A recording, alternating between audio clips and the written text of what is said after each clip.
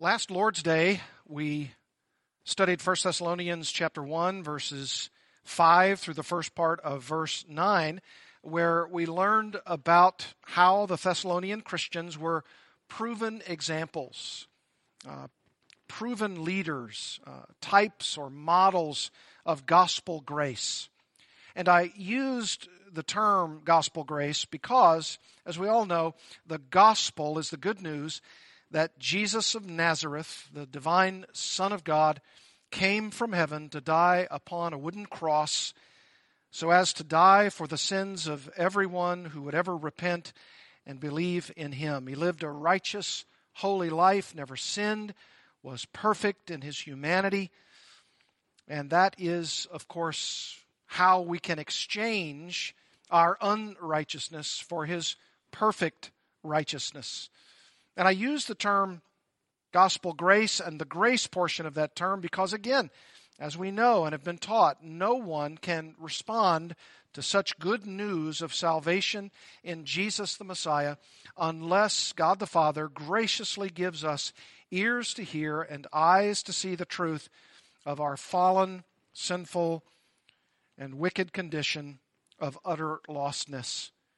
Until we understand that we have offended a holy God because of our sin, and then come to him in repentance and faith, which in and of themselves are gifts of God's grace given to us, seeking his forgiveness for our sin and asking him for his mercy. That's what we must do. Otherwise, we will be lost forever and spend our eternity without Christ. That's gospel grace. As we learned that last time from 1 Thessalonians chapter 1, these pagan people, these Gentiles in Thessalonica, with, of course, mostly these Gentiles, but some Jews, of course, God-fearers among them, we saw this gospel grace through the lips of Paul, sharing it with the Thessalonians, Silvanus and Timothy, of course, as well. And this gospel grace then took hold of the Thessalonians in such a way that they became those gospelers, those heralds. The gospel grace was on their lips as they embraced the cross, as they embraced salvation. And they began witnessing to others, and the Lord began immediately working in their lives to sanctify them and to bring them to a place of progressive growth in Christ. And we learned that last time. And you remember I said to you that in the first century, if this is true of the Thessalonians, this also must be true of us. We must have gospel grace come upon our lips toward others from those who shared that gospel with us. And we also ought to have gospel gracious lives working in and through us to conform us to the person of Christ. And if we do that, then we are following in the long legacy of those evangelists who throughout the centuries have shared such a gospel, and now we receive such a gospel, and we are given gospel grace too.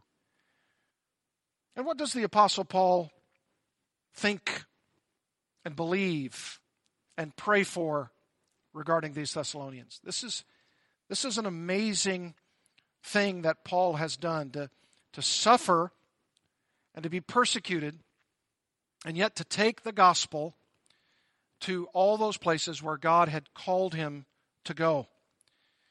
Maybe as we begin this morning, I want you to go back in your Bibles to Acts chapter 16, and I want you to see again some of the history that is behind what we're studying here in 1 Thessalonians. It starts, of course, with a call. And that call was in a very strange and unique way, at least for our tastes. But it was a gospel call from the Lord Jesus to Paul to come to these Thessalonians. And you might not have read this before, but this is an amazing story. Listen to what it says in Acts chapter 16, beginning in verse 6. This is just background as we get into our study this morning. Acts 16:6. And they, speaking of course of Paul and his apostolic band, fellow messengers of the gospel, and they went through the region of Phrygia and Galatia, having been forbidden by the Holy Spirit to speak the word in Asia. And when they had come up to Mysia, they attempted to go into Bithynia, but the Spirit of Jesus did not allow them. Isn't that interesting? Most interesting. So passing by Mysia, they went down to Troas. And then this remarkable statement in verse 9 of Acts 16. And a vision appeared to Paul in the night. A man, that's what it says, a man of Macedonia was standing there. He was in this vision as Paul was seeing it. A man of Macedonia was standing there, urging him and saying, "Come over to Macedonia and help us." And of course, we know that that's including, of course, Philippi and Thessalonica. And when Paul had seen the vision, according to verse 10 of this historical section of Luke's account, immediately, he says, we sought to go into Macedonia, concluding that God had called us to preach the gospel to them. So, setting sail from Troas, we made a direct voyage to Samothrace, and the following day to Neapolis, and from there to Philippi. Remember, we studied that great book not too long ago. A leading city of the district of Macedonia and a Roman colony. We remained in this city some days, and on the Sabbath day, we went outside the gate to the riverside where we supposed there was a place of prayer, and we sat down and spoke to the women who had come together. One who heard us was a woman named Lydia from the city of Thyatira, a seller of purple goods, who was a worshiper of God. She didn't know Jesus, of course, but she was worshiping God, it says. And then the Bible tells us so plainly here, the Lord opened her heart to pay attention to what was said by Paul. Remember last time we talked and we said there has to be a gospel word. There has to be a communication about the truth of the cross. And this is what Paul did. But notice, the Lord opened her heart to listen to what Paul was saying. In other words, she believed. Verse 15, and after she was baptized, and her household as well, that means all of those who believed along with her, she urged us, saying, if you have judged me to be faithful to the Lord, come to my house and stay. And she prevailed upon us.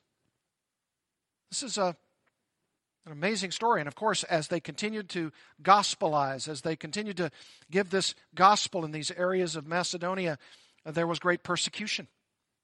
As we were going to the place of prayer, we were met by a slave girl who had a spirit of divination and brought her owners much gain by fortune-telling. She followed Paul and us, crying out, these men are servants of the Most High God, who proclaim to you the way of salvation. And this she kept doing for many days. Paul, having become greatly annoyed, turned and said to the spirit, I command you in the name of Jesus Christ to come out of her. And it came out that very hour. He was annoyed because, of course, she wasn't saying that in a God-honoring way. She was trying to be a nuisance. She was trying to deflect the message of the gospel and to try to get people to not hear Paul because she was going on and on and on, even though, of course, what she was saying would have been true as far as it went. Verse 19, but when her owners saw that their hope of gain was gone, you see, that's the real motive. They seized Paul and Silas and dragged them into the marketplace before the rulers. And when they had brought them to the magistrates, they said, these men are Jews, and they are disturbing our city. They advocate customs that are not lawful for us as Romans to accept or practice. The crowd joined in attacking them, and the magistrates tore the garments off them and gave orders to beat them with rods. And when they had inflicted many blows upon them, they threw them into prison, ordering the jailer to keep them safely. Having received this order, he put them into the inner prison and fastened their feet in the stocks. And you know what happens. After midnight, Paul and Silas were praying and singing hymns to God, and the prisoners were listening to them. And suddenly there was a great earthquake, so that the foundations of the prison were shaken. And immediately all the doors were opened, and everyone's bonds were unfastened.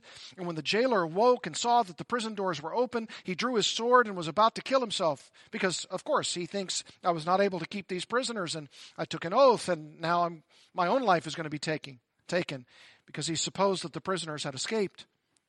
But Paul cried out with a loud voice, "Do not harm yourself, for we are all here." Boy, wouldn't that have been a shock? And the jailer called for lights and rushed in, and trembling with fear, he fell down before Paul and Silas.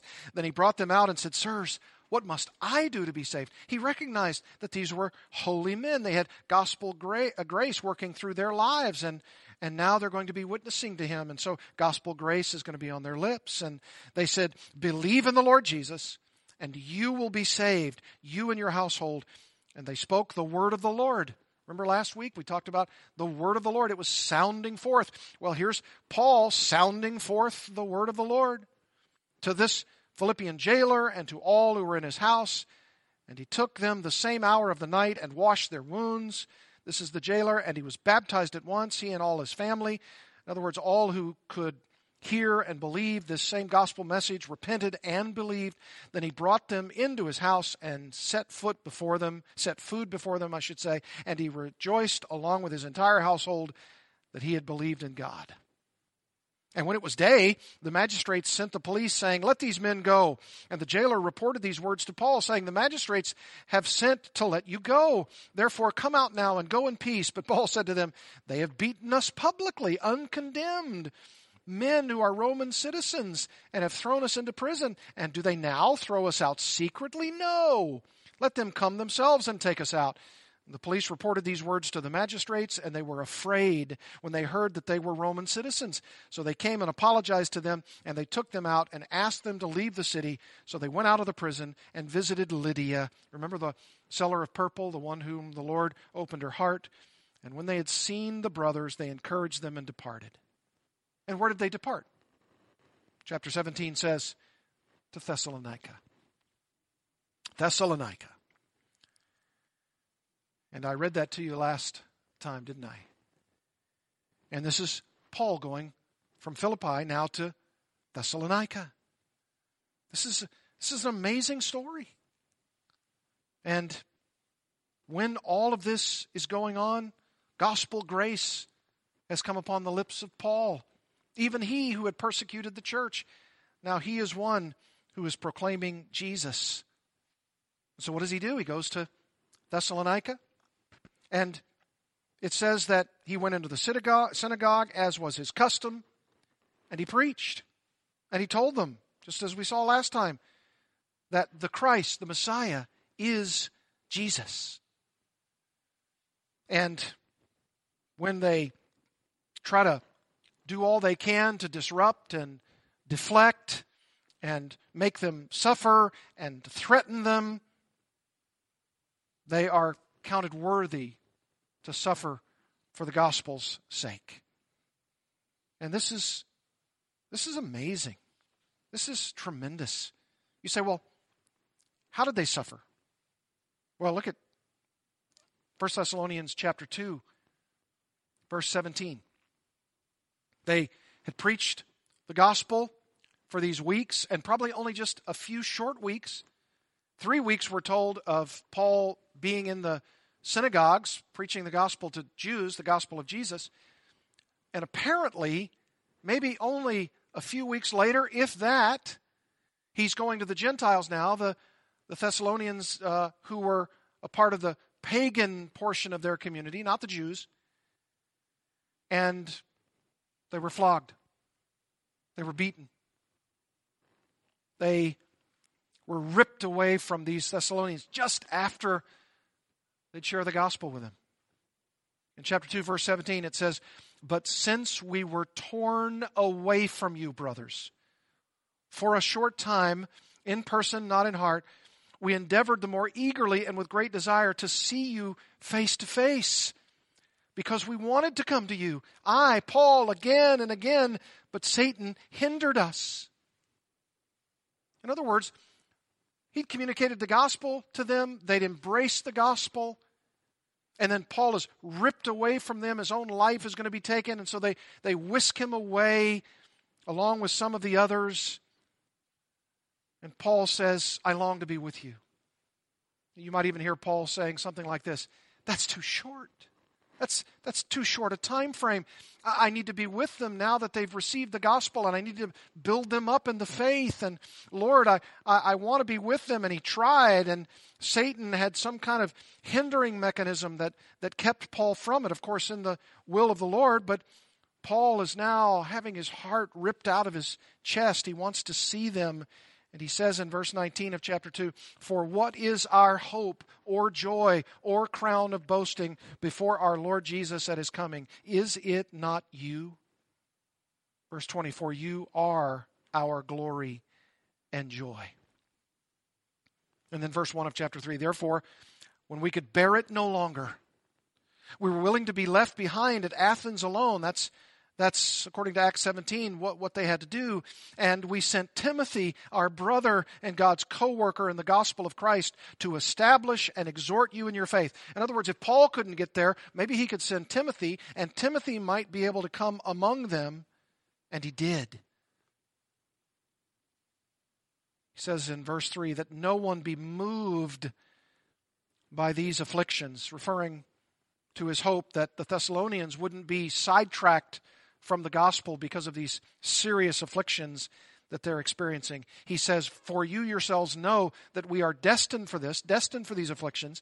For when we were with you, we kept telling you beforehand that we were to suffer affliction just as it has come to pass, and just as you know. For this reason, when I could bear it no longer, I sent to learn about your faith, for fear that somehow the tempter had tempted you and our labor would be in vain.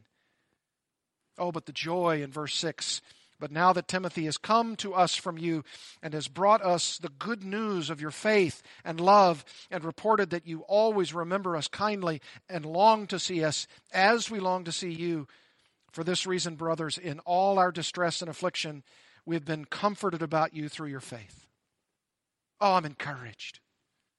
Your faith is strong. We haven't labored over you in vain. And he says in verse 8, for now we live, if you are standing fast in the Lord. Wow, what a pathos in his heart and through his pen. This is an amazing thing. And so, what does Paul tell them? Well, I'm grateful that you're chosen. Doesn't he say that in 1 Thessalonians 1:4? For we know, brothers, loved by God, that he has chosen you. God has elected you. God has given you salvation. You remember we talked last time about this great doctrine of justification, Christ's righteousness for my unrighteousness. Christ living his perfect life so as to exchange with my sinful, wicked, wretched life. My terrible life for Christ's perfect life. His death on the cross, the death that I deserve, the death that I should have, Christ took it upon himself. Paul is telling the Thessalonians here in chapter 1 that you're going to suffer, and that you've been involved in much affliction, according to verse 6, but you have the joy of the Holy Spirit, so much so that even in your affliction you became an example to all the believers in the Macedonian region. That includes even the Philippians, and in Achaia, that also includes the Corinthians. The word of the Lord, the message sounded forth. It was like a mighty wind, and that gospel word went to all of these regions, and the faith of the Thessalonians was far and wide known among this people group, and they are serving the Lord. Serving the Lord. And Paul is overjoyed. Timothy's brought back this word, and he's so encouraged. You're my joy. You're my crown. You're our glory. You're our joy. Boy, I couldn't take it. And then Timothy comes back, tells me how you're doing, and now Paul pens this letter. And when he does, right here in the beginning, chapter 1, verses 5 to 9, which we studied in detail last time, Paul says, there's one other thing I want to tell you. There's one other thing I want to write you as I begin my letter. And this is what he says. He says, halfway through verse 9, "For they themselves report concerning us the kind of reception we had with you, and now this, and how you turned to God from idols to serve the living and true God, and to wait for his Son from heaven, whom he raised from the dead, Jesus, who delivers us from the wrath to come." Well, these are great words. Mighty truth. And you know, beloved, it's very, very easy in verses 9 and 10 to see three important elements, three components to this conversion story of the Thessalonians. Paul just lays it out in very obvious points, three of them. And here's the first one. Here's the first element. I've titled the message today, "What does it mean to be converted to Christ?" What does it mean to be converted to Christ? Using as a backdrop, as a platform to answer that question, what Paul is saying about the Thessalonian believers. And here's the first element or component of those three, and it is this: they were turning to God from idols. Turning to God from idols. Look back again at the latter part of verse 9. He says, "How you turned to God from idols." That's the first element or the first component of conversion. If you want to ask the question, how does someone become converted to Jesus Christ? The first and incredibly important element or component of the answer to that question is this: turning. Turning. It's bound up in this word turn, this idea of conversion to Christ. This, by the way, is not the normal word that maybe one might use or see here in the Greek text, metanoia. That means to change your mind, which then ultimately leads to a change of behavior. It's like it. It's related. It's kind of like a kissing cousin. It's the word epistrepho. Epistrepho. And it's the idea, strepho, to turn. And the epi that's affixed to the front of it is adding a major emphasis. And so it's a real turning, a genuine turning, a real and genuine and forceful turning. So he says, you are to turn to God from idols. That's what it means to be converted to Jesus Christ. That's what he told the Thessalonians about themselves. This turning is this. It's a change of mind, a change of mind that leads to a course of action to turn back, to bring back, to cause to change. That's what it means. That's actually where we might get the idea of conversion, to convert, to turn away, a decisive turn around, to turn away from idols to God. And that's what the Thessalonians were turning from, idols. You know, this is pagan territory. This is a Gentile land. There were some Jews, again, of course, because Paul preached, as was his custom, 3 Sabbaths in the synagogue, so they were there too. But the predominant land, the predominant area of this region was Gentile land, Gentile region. And he says, you were serving your idol gods, gods with a small g.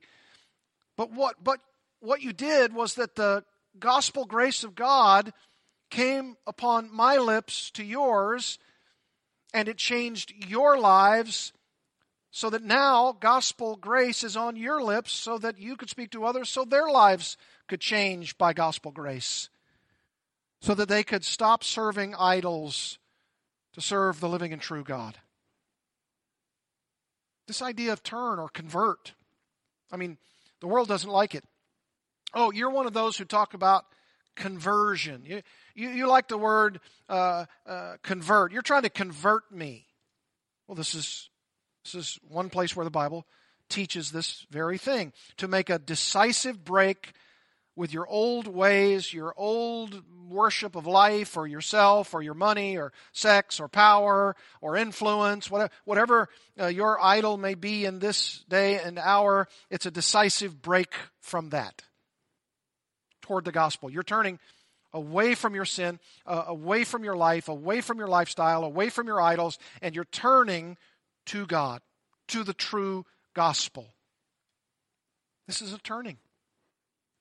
This is why the Bible repeatedly talks about this turning and that you must turn to God from your own old way of life. In 2 Corinthians chapter 3, this very word, epistrepho, is used, or a form of that word, in 2 Corinthians chapter 3 in verse 16. But when one turns to the Lord, the veil is removed. The veil being unbelief. When one turns to the Lord, when God, like Lydia, when he opened her heart, she turned from her pagan ways to serve the living and true God, based on the message that Paul was giving her. The Lord opened her heart. She believed the things that Paul was teaching, and she turned from the old life in order to be a part of the new life. This is what it means to turn. And, of course, it could go in the other direction. There are those who might profess some kind of faith in Christ, but it's not real, it's not genuine. There wasn't a true decisive break from their sin or maybe even their religious devotion. They told everyone that they were serving Jesus. They told them that they were living in the power of the Spirit, but it was a sham. It wasn't true. And there can be a kind of reversal of such a turn where it really wasn't a true bona fide turn in the first place. It was actually that which was a sham, and then they turned back, and now they're an apostate. Galatians chapter 4, Paul's even concerned about the Galatians. He says in verse 8, formerly, when you did not know God, you were enslaved to those that by nature are not gods with a little g. He says, but now, Galatians 4:9, but now that you have come to know God, or rather to be known by God, how can you turn back? That's the strepho word. How can you turn back again to the weak and worthless elementary principles of the world whose slaves you want to be once more? It says you observe days and months and seasons and years. I'm afraid I may have labored over you in vain. So, there could even be those who are apostatizing from the faith. They're apostates. They say they were a part of the church. They say they were a part of Christianity, and they turned back toward their pagan ways. And those are those, even like false teachers, according to 2 Peter 2:2, where it speaks of those who go back into the pig slop of sin, and they turn away and go back to their old ways of idolatry. But this is not what the Thessalonians did. They truly turned. They were converted to Jesus Christ out of their pagan idolatry. You want to see some of those Gentiles in the book of Acts, particularly, who turned to God in that conversion sense? Look in your Bibles at Acts chapter 9. Acts chapter 9. This is an amazing account through the book of Acts. Acts chapter 9, particularly in verse 35. Acts 9:35. This is a wonderful story. It says, and all the residents of Lydda and Sharon, a couple cities, saw him, the preaching of Peter. They listened. They saw this bedridden man named Aeneas, and that he'd been bedridden for 8 years. He was paralyzed. Peter healed him. He said, Aeneas, Jesus Christ heals you. Rise and make your bed. And immediately he rose, and Peter preaches the gospel, and all the residents of Lydda and Sharon saw him in his miracle condition. His paralysis is gone. He's completely healed, is Aeneas. And it says, and they turned to the Lord. They were converted. They were converted to the Lord.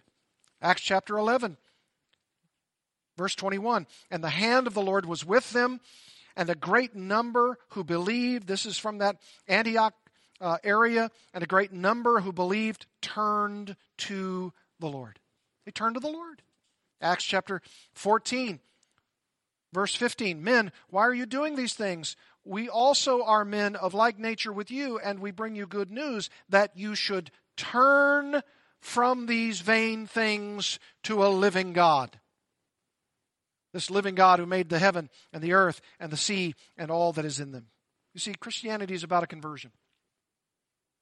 A conversion from your old life to a new life to come. It's saying no to your old desires. It's saying no to all the sin in your life. I find it repugnant. I find it hideous. I find it ghastly. I don't want this life anymore. My eyes have been opened. The truth of the gospel has come into my heart. I know that Jesus Christ is the only way to God. It's been shown to me so perfectly clearly that I need a Savior. And the Bible says you turn. You turn. And of course, this is a gift. This is a gift from God. Just like Lydia's heart being opened. Just like God granting, Acts 11:18, the Gentiles the gift of repentance. 2 Timothy 2:24 and 25. Perhaps that God would grant them repentance leading to life. Yes, it's a gift, but it is nevertheless a turn. Acts chapter 15, verse 19. It says, this is a turning. Acts 15:19, therefore my judgment is that we should not trouble those of the Gentiles who turn to God, but should write to them to abstain from the things polluted by idols, and from sexual immorality, and from what has been strangled, and from blood.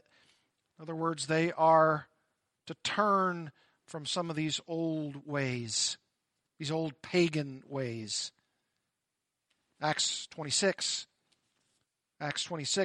also speaks of this turning, and it even speaks it from Paul's own lips. Acts 26:20. But he declared this to, O King Agrippa, first to those in Damascus, and then in Jerusalem, and throughout all the region of Judea, and also to the Gentiles. Here's Paul's message. Here's what I preach. Here's what I teach, that they should repent and turn to God. Using both words. Repent, metanoia, and turn, epistrepho, to God, performing deeds in keeping with repentance. You want to see an example of the demonstration of this turning from idolatry and sin from the city of Ephesus? You want to see practically what it might look like? Look back at Acts chapter 19. If you want to see what it looks like, if you want to see the fruit of repentance, you want to see the manifestation of someone turning genuinely to Christ? In Acts chapter 19, this is what happened in Ephesus. This is most amazing. Paul came there. He preached the gospel. A church was formed. Of course, we have the New Testament letter to the Ephesians. And in Acts chapter 19, this is amazing. Verse 1, and it happened that while Apollos was at Corinth, Paul passed through the inland country and came to Ephesus. This is when Paul is coming there. There he found some disciples, and he said to them, did you receive the Holy Spirit when you believed? And they said, no, we've not even heard that there is a Holy Spirit. Difference between the two covenants, the different dispensations. And he said, into what then were you baptized? They said, into John's baptism. And Paul said, John baptized with a baptism of repentance, telling the people to believe in the one who was to come after him, that is Jesus. And on hearing this, they were baptized in the name of the Lord Jesus. In other words, they were hearing new truth, and they were responding to such truth. Verse 6, and when Paul had laid his hands on them, the Holy Spirit came on them, and they began speaking in tongues and prophesying. There were about 12 men in all. Verse 8 says, and he entered the synagogue, and for 3 months spoke boldly, reasoning and persuading them about the kingdom of God. This is that gospel grace on Paul's lips, and he began teaching them. It says in verse 9, but when some became stubborn and continued in unbelief, speaking evil of the way, that is the way of Christianity, before the congregation, It says, Paul withdrew from them and took the disciples with him, reasoning daily in the hall of Tyrannus. And this he continued for 2 years, the Bible says, so that all the residents of Asia heard the word of the Lord, both Jews and Greeks. But as Paul continued to preach this gospel grace was on his lips. They could see from his life that he was having the aroma of gospel grace throughout his life, his works, his ministry, and that didn't set well with the leaders in Ephesus. Verse 21, now after these things, Paul resolved in the Spirit to pass through Macedonia and Achaia. So here we are, and go to Jerusalem, saying, after I've been there, I must also see Rome. And having sent into Macedonia 2 of his helpers, Timothy and Erastus, he himself stayed in Asia for a while. And about this time there arose no little disturbance concerning the way. In other words, there was again this great opposition.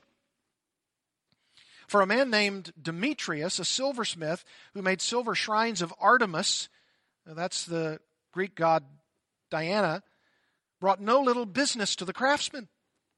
These he gathered together, and the workmen in similar trades, and said, men, you know that from this business we have our wealth. And you see and hear that not only in Ephesus, but in almost all of Asia, this Paul has persuaded and turned away a great many people.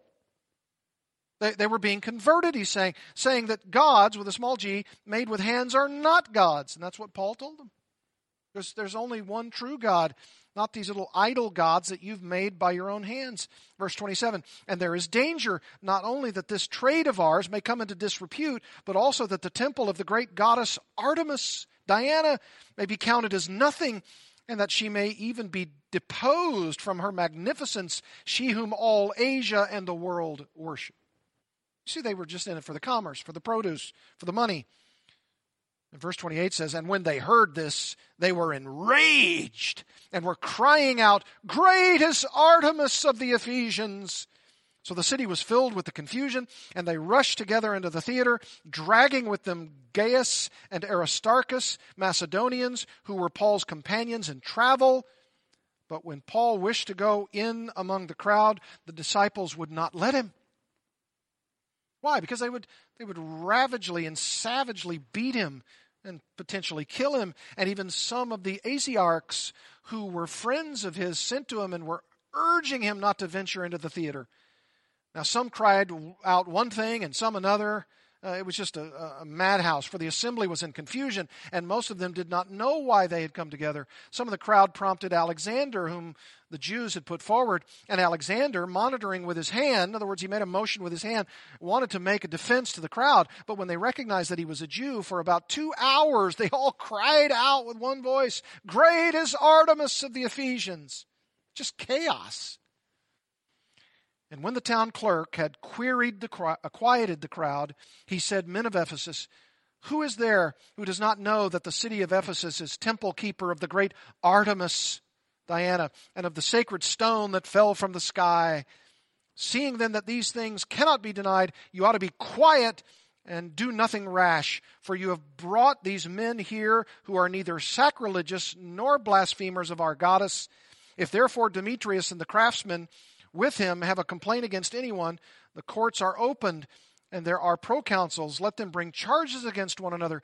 But if you seek anything further, it shall be settled in the regular assembly.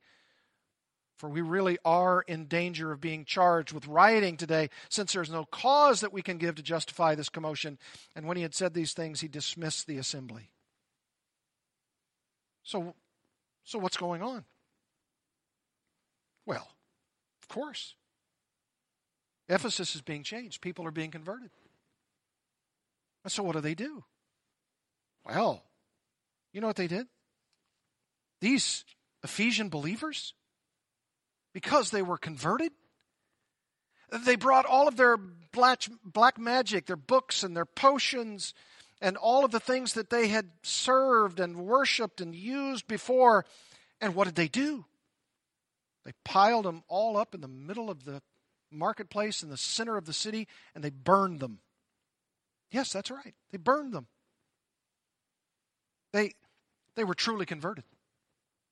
You see, they made a decisive break with their own life. That's exactly what they did. They said no to these things anymore. They wouldn't have it. They were truly converted. What about you? Are you truly converted to Jesus Christ? Have you turned from your wicked ways? You see, there aren't really any other gods. There's only one God, capital G. God the Father, Yahweh, and His Son, the Lord Jesus Christ, and the powerful Holy Spirit. One God, three persons. That's the only true God there is. That's how you have to turn. That's where you must turn. You can only turn from a silly, vapid life of sin and wickedness, no matter what your idols are.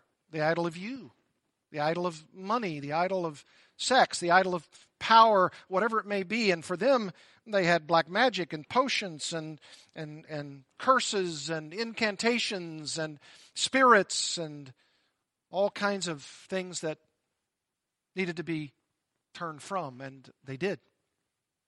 Not all of them, of course, but church started there. Powerful church in Ephesus. Mighty church. Even Timothy was a pastor there among them. They turned. They turned. You see, if you go back in your Bibles to 1 Thessalonians chapter 1, this is precisely what Paul is telling them about who they are. They are turning to God. Turning to God. That's the first element in conversion.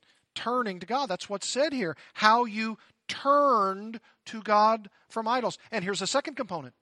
Serving. We go from turning to serving. Notice what it says. 1 Thessalonians 1:9.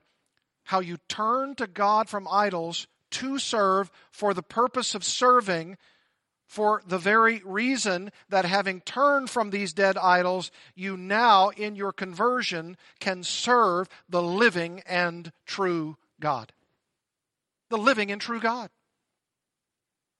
This is how your conversion takes place. It goes from the negative, turning from your sin, from your idolatry, from your wickedness, to serve positively the living and true God. There's no other God. Paul says in 1 Corinthians 8:5 and 6, there's no other God than Yahweh. There would be gods with small g's, and people sort of carve out images of their supposed gods that they worship. We might say today in our context, money, power, sex, notoriety, influence, all of those who believe that we are the upstanding and the morally righteous and the influential and the benevolent, and those who would see us as philanthropists, or we're those who have this fine reputation, and it's probably none other than the serving of self. The serving of me. Not the God of the universe, not the God who created the heavens and the earth. Not the God who is in the person of the Lord Jesus Christ, the true God, the true and living God. So turning and serving. You see, the Apostle Paul made it very, very clear in the book of Romans, very, very clear in Romans chapter 6, that the only kind of serving is either the serving of yourself and your Adamic nature, your sin in Adam, or the serving of Jesus Christ. There's nothing else.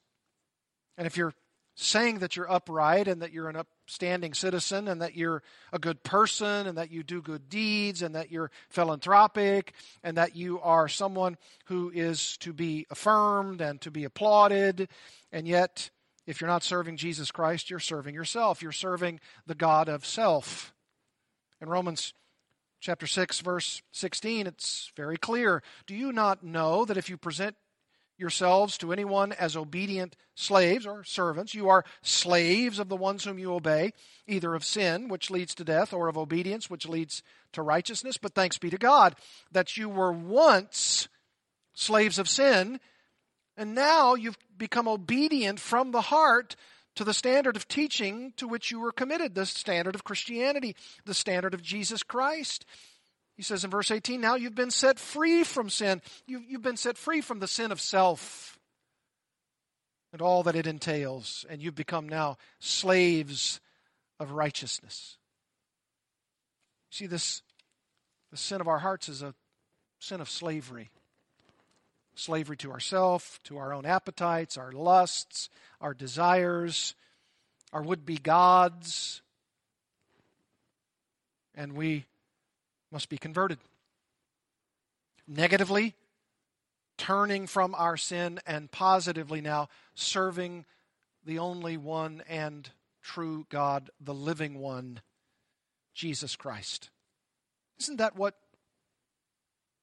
Jesus said in his high priestly prayer about what it means to serve and what is eternal life and how can I gain eternal life and what is it? He says in John 17:3 these words, and this is eternal life, that they know you, the only true God, Jesus speaking of and to the Father, and Jesus Christ whom you have sent.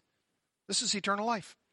There's no way to have eternal life apart from this, to know the only true God, the living one, the Father from all eternity, and Jesus Christ whom you have sent. This is the truth of Christianity.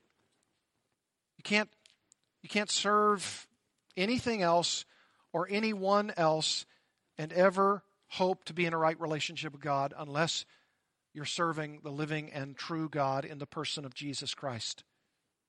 Might not be nowhere else more succinctly stated than 1 John 5:20. And we know that the Son of God has come and has given us understanding so that we may know him who is true, and we are in him who is true, in his Son, Jesus Christ. He is the true God and eternal life. And then this in verse 21, little children, keep yourselves from idols.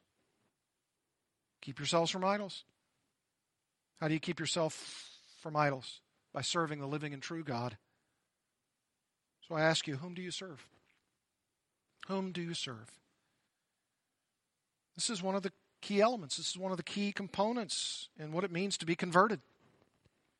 To do an assessment of whom you and I are serving. So turning and serving and finally waiting. Waiting. Look at verse 10. Here's what the Thessalonians were doing. And to wait for his Son from heaven, whom he raised from the dead, Jesus, who delivers or rescues us from the wrath to come. Isn't this an amazing statement here in verses 9 and 10? This is conversion. This is Christianity. This is repentance. This is what it means to have a relationship with God. To turn to God from your idols, to serve the living and true God, and to wait for his Son from heaven, whom he raised from the dead, Jesus, who delivers us from the wrath to come. Turning, serving, waiting. You say, waiting?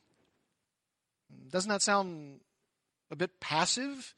Waiting, like not doing anything? Waiting? No, it's talking about the waiting of an expectant hope, of the blessed hope, of the return of Jesus Christ, a waiting in the sense of grateful expectation, of eager anticipation. That's what this means. And I love the way it's stated here. Notice the 4 mentions of the person of Christ to wait for his Son from heaven. This is God's Son, whom he, the Father, raised from the dead, the resurrected one. That's the second. Third, Jesus who delivers, or Jesus who rescues us. And then sovereign from the wrath to come. He's going to deliver us because he's the sovereign Lord who will rescue us from the wrath to come. Do you see this? To wait for his Son, the resurrected one, Jesus, speaking of his humanity, and the sovereign who rescues us from the wrath to come. Do you know the little symbol of the fish that Christians used to use in the first centuries of Christianity? Ichthus. Jesus Christ, God's Son, Savior. This is what's being affirmed here. This is what Christians are doing. We're eagerly awaiting our adoption as sons. That's what Romans 8 tells us. We're eagerly awaiting. We're in eager anticipation of Jesus coming back in his second coming glory to deliver us from wrath. We'll be saved from such wrath if we're in Christ. And as sovereign Lord, to dispense the wrath to come for those who are unbelieving. You want to hear how Paul tells the Philippians about this very thing? He says in chapter 3, verse 20, "But our citizenship is in heaven, and from it we await a Savior, the Lord Jesus Christ, who will transform our lowly body to be like his glorious body by the power that enables him even to subject all things to himself." Yes, we await a Savior. And he's sovereign Lord. And he's going to come with wrath. The book of Revelation tells us that, chapter 19, very clearly. Lord of lords, King of kings. We eagerly await the coming of our Lord Jesus Christ. This is a conversion anthem. This is a conversion hymn. We await our Savior. We're turning from sin. We're turning from idol worship to the worship of the living and true God. He's not dead like these idols. He's alive. Jesus Christ has been resurrected. It's very clearly stated for us here that he has been raised from the dead by the Father. And we are going to one day await the very coming of the sovereign Lord, who will dispense wrath upon unbelievers and who will gather all believers to himself and will give them their resurrected bodies, and we will be forever with the Lord. And by the way, much of this is spelled out in chapter 4 of 1 Thessalonians, chapter 2 of 2 Thessalonians, and we're going to find out about this. Oh, I ask you as we close this morning, are you in Christ? Are you converted? You see, what it means to be converted is turning, serving, and waiting. Are you converted to Jesus Christ? Have you turned from your idol worship to serve the living and true God? Have you eagerly set your expectations, your hope on the blessed hope, the Son of God from heaven, whom God the Father raised from the dead, who will deliver us as believers from God the Father's wrath, and who will dispense such wrath as sovereign Lord upon all those who aren't converted, who don't turn, who aren't serving him, and who aren't in the least waiting for him from heaven. Oh, I trust that you will, in fact, be converted to Jesus Christ. Let's pray together. Heavenly Father, these Thessalonians are marvelously depicted here by Paul. They're turning ones, serving ones, and waiting ones. This is the truth of the gospel. This is the truth of our faith. And I pray for anyone who is hearing me to ask the question, have you turned from your sin to serve the living and true God? And are you waiting for this blessed hope of the rule and reign of Jesus Christ? Oh, I pray that when he comes, you will be found in him, not having a righteousness of your own, but a righteousness by faith that is the righteousness of Jesus Christ, in whose name we pray. Amen. God bless you.